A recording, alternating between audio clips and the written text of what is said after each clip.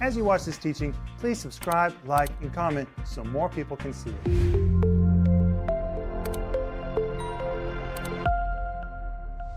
Welcome to Home Group. This is Friday night. We're going to wrap up our teaching for this week about the gifts of the Holy Spirit, but we're going to continue next week. Be sure to join us again on Monday night. But remember that if you need prayer, we want to pray for you. I don't know what you're going on this weekend, but if you need somebody to pray for you and what you're facing this weekend, let us know, because we would love to pray for you. And remember that we're offering you right now my brand new series called Why We Need the Gifts of the Holy Spirit.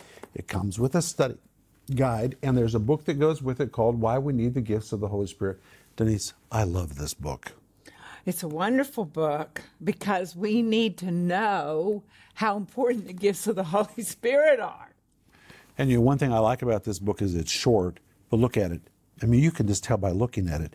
Every single page. There's not one wasted word in this book. Mm-mm. And if you want to really devour something about spiritual gifts and how to flow in them, order this book. But Denise, welcome to Home Group. Maxime, welcome to Home Group. Thank you. And Home Group, welcome. And if you need prayer, we are here to pray for you. We care about you. Please let us know. And also, if you're a partner with us, we just thank you with all of our hearts for being a partner with us. Well, Maxime, we're glad you're here as well. I'm thankful to be here, and your teaching is so beneficial. Please teach us. Maxime, thank you. Well, I'm going to begin tonight with a story. When Denise and I and our family first moved to the former Soviet Union, everything was still communist. I mean, we rented our first house in October 1991. The Soviet Union was not even dissolved yet. It was not officially dissolved until December the 8th. And it was on December the 25th, which is Western Christmas, that Gorbachev picked up the phone and called Bush and said, hey, it's over. I just resigned. We rented our house before the thing dissolved.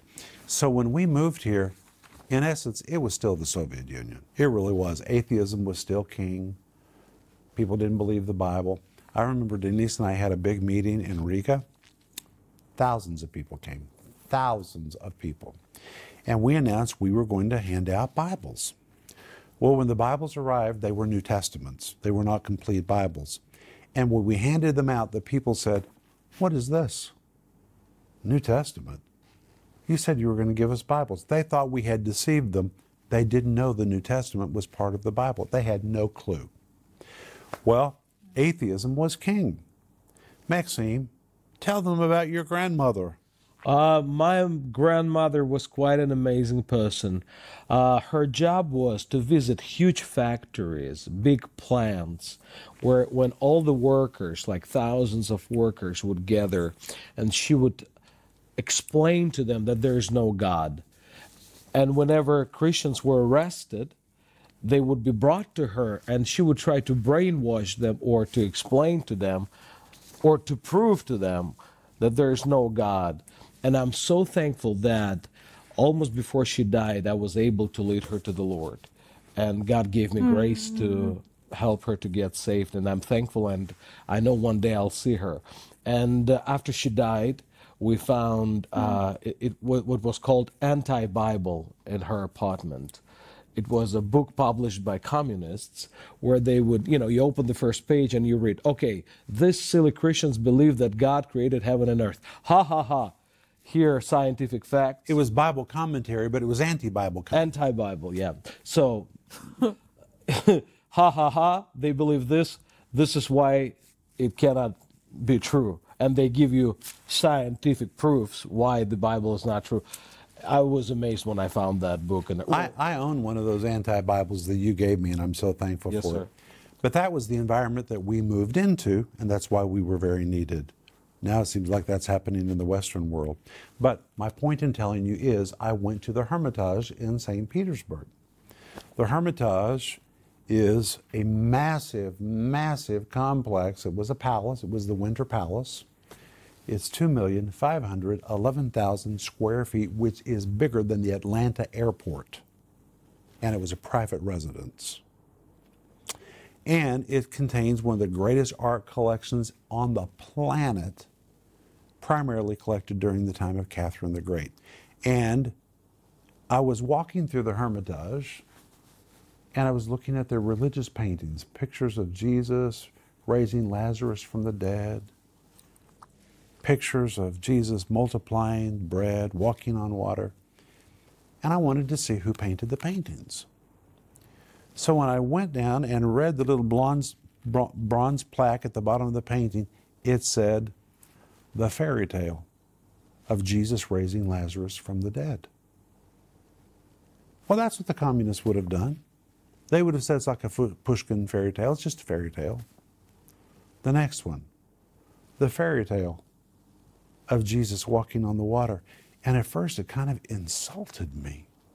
The fairy tale. And then I got to thinking about it. You know what? I think that for a lot of Christians it's a fairy tale. Denise, when you and I grew up, we loved the Bible, we loved Jesus, but some of those things were kind of like fairy tales. I mean, I would read stories of what Jesus did, and it was like something that happened back then and back there, another time and another place. Couldn't connect to it at all. Just something historical. Couldn't relate to it, didn't understand it. It was kind of in the realm of a fairy tale about Jesus. And think how many Christians have never seen the miraculous, and so they don't have a clue. It's kind of like the fairy tale of Jesus. They believe it, but it's like a fairy tale because they've never seen it. We've seen Jesus do everything, Denise. We've even seen the dead raised. Listen, our driver's daughter drowned. His daughter and his niece. They pulled him out of the bottom of the river. They were dead. And there was a doctor there who was swimming. And he began beating their chests, and he got their hearts beating again. They put him in a local hospital. Laid there on equipment. The niece died. Our driver's daughter kept living. The doctor says she's dead. She's only breathing because she's on a machine. He said, I don't want to give up. And he was a new Christian. He was a former atheist. And do you know, 30 days later, she sat straight up in that bed. She said, "Where am I? And please give me something to eat. I am so hungry." What does that remind you of? Jairus' daughter. It's exactly like Jairus' daughter. Now, when I read about Jesus raising Jairus' daughter from the dead, I don't think, I wonder what that was like. I know what it was like. We saw that. It brings Jesus to you in a brand new way. It causes Jesus to leave the mental realm and leave the real realm, which is what we saw in 1 Corinthians 1:6. So let's go back there. It says, even as the testimony of Christ was confirmed in you. It was confirmed in you, authenticated right in front of you. The testimony of Jesus. What's the testimony of Jesus? Jesus is a healer. He's a miracle worker. He's a teacher. He's a prophet. He's resurrection and life. That's the testimony of who Jesus is. But the gifts of the Holy Spirit confirm it, authenticate it. When you see somebody healed, when you see a miracle, when you see it happen right in front of you, it brings what you know about Jesus out of the mental realm right into the real realm. And for me, this first happened in 1973. Well, there I was, Southern Baptist to my core, and grateful that I was raised a Southern Baptist, still grateful. They taught me the Bible, but we didn't believe in the gifts of the Spirit. It was all like a fairy tale to me. Thought people who spoke in tongues were crazy. Thought Oral Roberts was a nut because he preached healing. We didn't believe in any of that. And somebody asked me to go to a Catherine Kuhlman meeting. Well, that was a life-changing moment. Came into that service kind of a skeptic, hoping that it was real, but seriously doubting. Sang in the choir so I'd have a good seat so I could see everything. Catherine Kuhlman came on the stage. She was something else. She just interfaced with the Holy Spirit. She made room for him, and he moved. All of a sudden, about halfway through her service, it felt like a whirlwind of power moved through that auditorium. She began stretching at her long finger, saying, "Something's happening there, something's happening there." And I watched as people began to get off stretchers, out of wheelchairs, pull tubes out of their arms, blind eyes were opened, ears were opened. I remember sitting in my seat thinking, what? What? You've got to be kidding me. This really happens? What in the world did they teach me all my years growing up? Why did they tell me miracles don't happen? What? Changed my life. It confirmed to me Jesus was a miracle worker, and he is. That's why Hebrews 13:8 says he is the same yesterday, today, and forever. That's who he is. Amen. Amen. If he did it, he does it.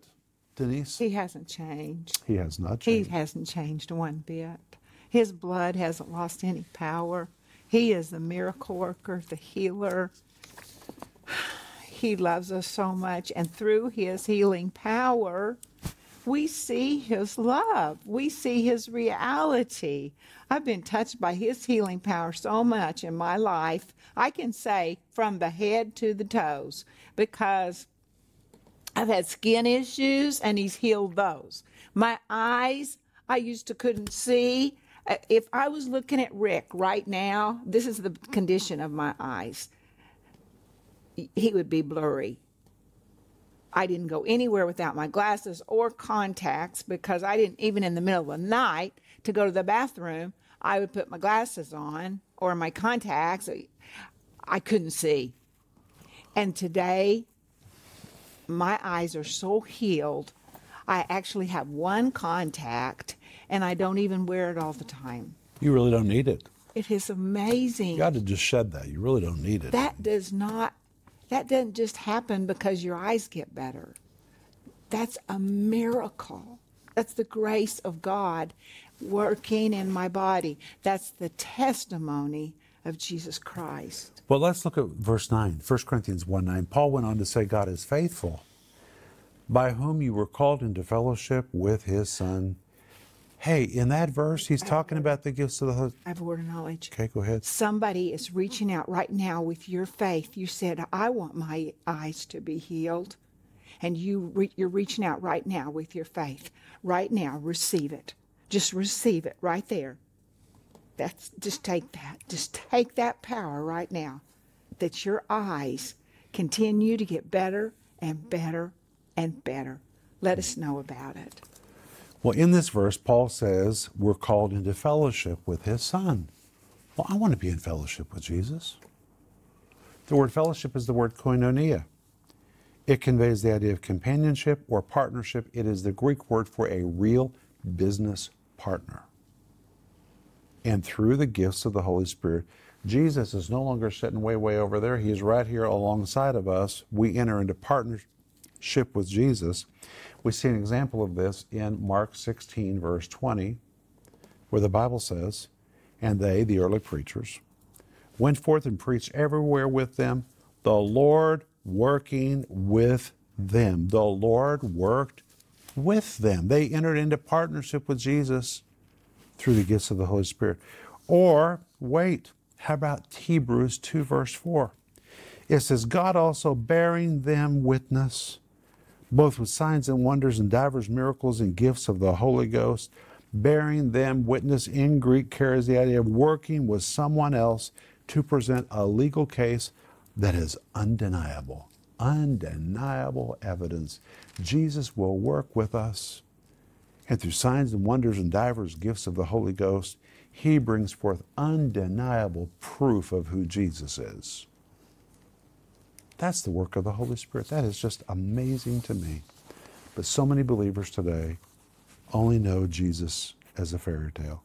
But the Holy Spirit will cause you to enter into a fellowship and a companionship and partnership with Jesus, you and Jesus working together to bring indisputable evidence to people that need it. I want to pray for you tonight. We're done. We got to go.